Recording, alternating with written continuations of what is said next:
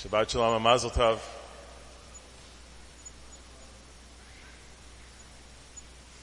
Years ago,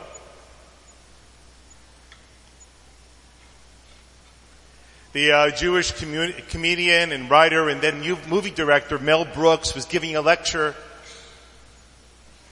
at UCLA's film school about the art of making movies, something which he knew a great deal about.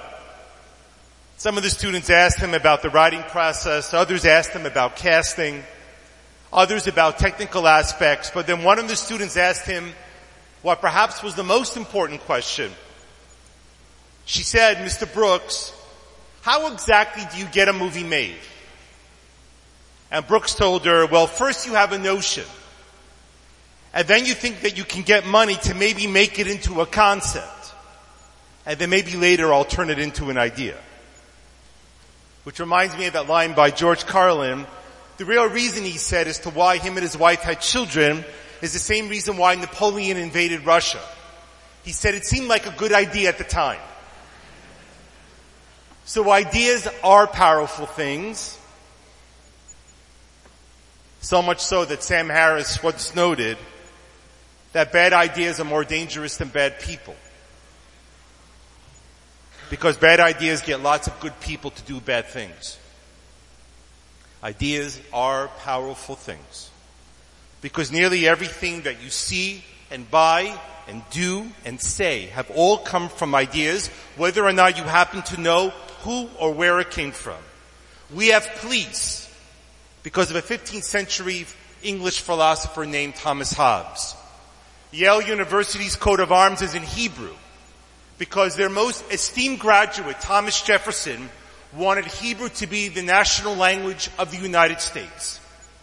The day of the week, Wednesday, is actually spelt as Wednesday because in the Talmud, Wednesday, the fourth day of the week, was considered to be the day that people should get married. The word deadline came from the American Civil War when they were capturing Confederate soldiers so quickly that they didn't have time to build prison camps. So they drew a line around the camp and they told the Confederate soldiers, anyone who crosses that line will be shot dead. Hence a deadline. But ideas are also like people. They change. So today, deadlines only feel like life and death.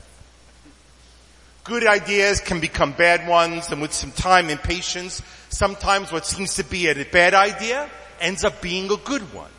Like slaves being freed or using anesthesia before surgery. The lesson we take from this is not to take things for granted because nothing ever just happens. It happens because someone thought of it. Or lots of people thought of lots of things and went about arguing them over a lot of time as to what is the best thing to do. And I was reminded of this a few months ago when I was in Israel and decided to take an hour out of my morning and walk over to one of the least known, perhaps one of the most important places in all of Tel Aviv, a place called Trumpeldor Cemetery. It's a 5-minute walk off the beach, but for most it's off the beaten path. Because after all, who wants to go to a cemetery on their vacation? But it's worth the time. Because what were the ideas that made Israel a reality? I mean, the country didn't just happen. Ben-Gurion didn't just wake up one day and he didn't read a proclamation. Ben-Gurion himself was a product of a war of ideas, just like we all are. And there in that little cemetery we find the ideas that created the state that we know it today. The cemetery itself was the first cemetery in Tel Aviv. It actually predates Tel Aviv because the Jews who had settled in the city of Yaffo and Jaffa had been prohibited from burying their dead inside the city walls. And they needed a cemetery outside, which became Trumpeldor Cemetery. And when you walk into it, you are flooded with an immense history of a place that would eventually become the state of Israel. To the left and the right, we see a community of people born decades before the state would even come into existence. They were Polish, Russian, and German Jews who came to that strange land looking not only for safety, but many of them also searching for a dream. Who's here been to Tel Aviv? Raise your hand. Excellent. You've been for a walk on Dizengoff Street? Okay. That's named after the first mayor of the city. And he's buried in Trumpeldor Cemetery on the westernmost wall.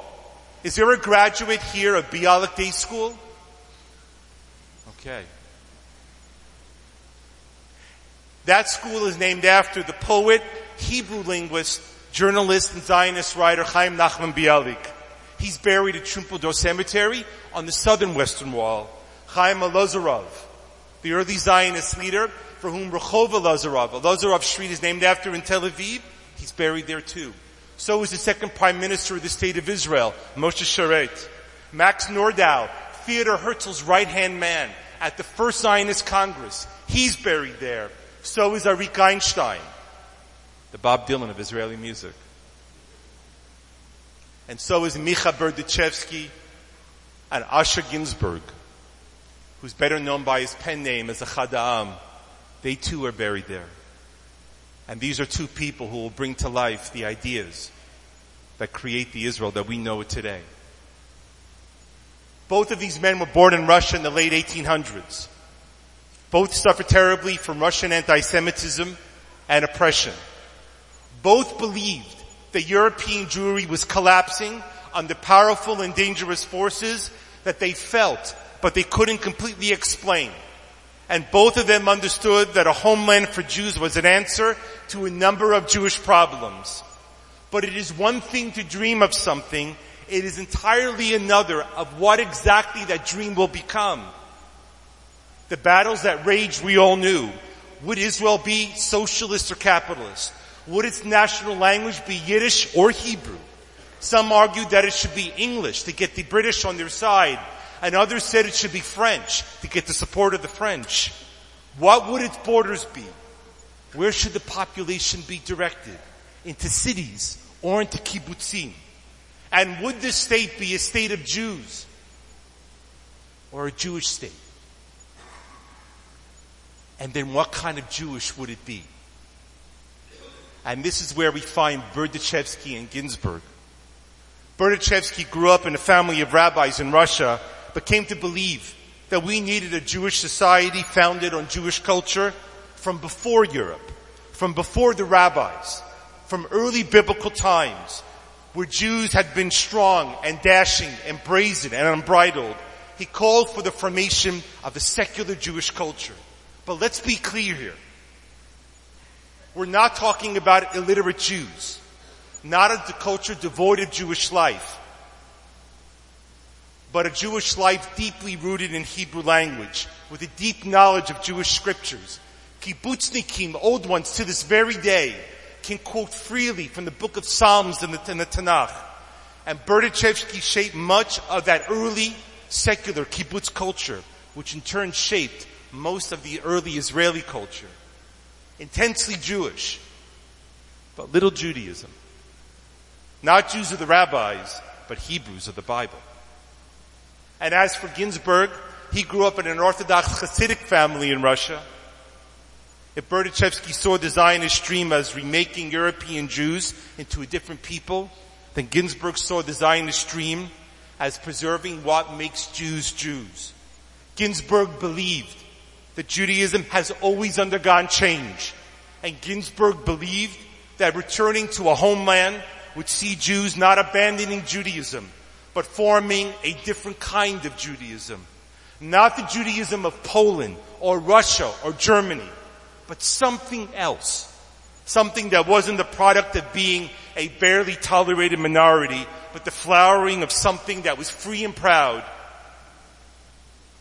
In other words, Zionism wouldn't uproot or destroy Judaism, but Zionism would change Judaism and Jews. And our question for this morning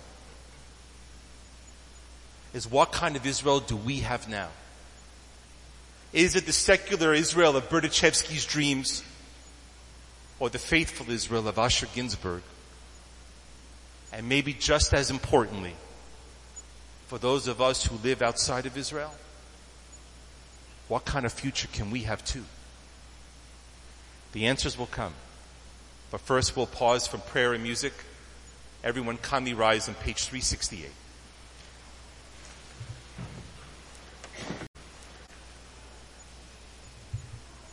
The question that I left you with was, what kind of Israel is today? Is it Berdichevsky's secular Israel or Ginsburg's faithful Israel? You know, the joke used to be that Israel was led by WASPs, white Ashkenazic socialist paratroopers. But I think that 52 years ago tonight, I think that all changed. 52 years ago tonight, on the 28th day of Iyar, at the end of the Six-Day War, under the command of General Motta Gur, the Israeli forces swept into the old city of Jerusalem. And as the paratroopers made their way through the narrow alleyways of the city, they saw all of the walls in the city and the homes there melting away as they were drawn inexorably almost, as if the hand of history was carrying them to the Western Wall and the Temple Mount. And as Motta Gur, the general, stood over top one of the roofs of the homes, and he saw the paratroopers going on the Temple Mount and raising the Israeli flag, which they then commanded to be removed immediately thereafter. Motta Gur, the WASP, called into his radio and cried, Har Habayit biyadenu, the Temple Mount is in our hands. That recording, by the way, is available if you Google it. It is repeated iconically on Israeli radio, certainly starting tonight and tomorrow, and regularly, because it is fused into the psyche of Israel as this moment where history and events all came together.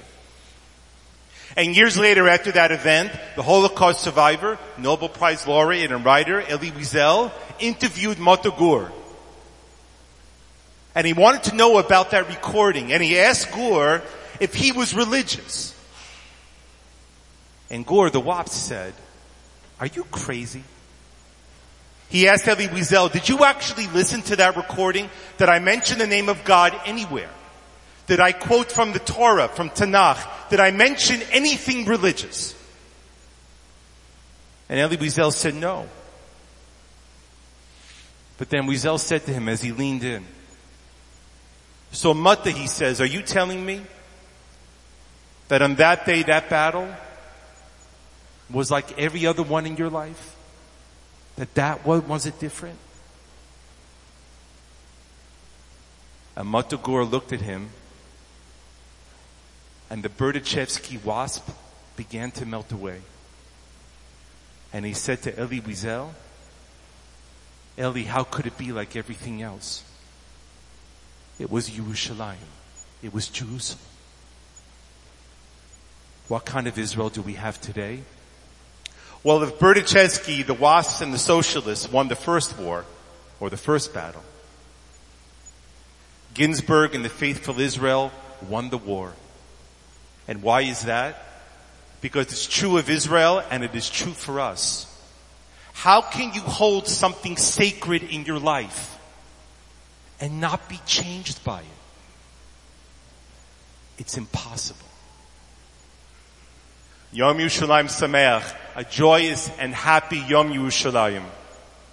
And Netzach Yisrael lo yishaker. Shabbat Shalom.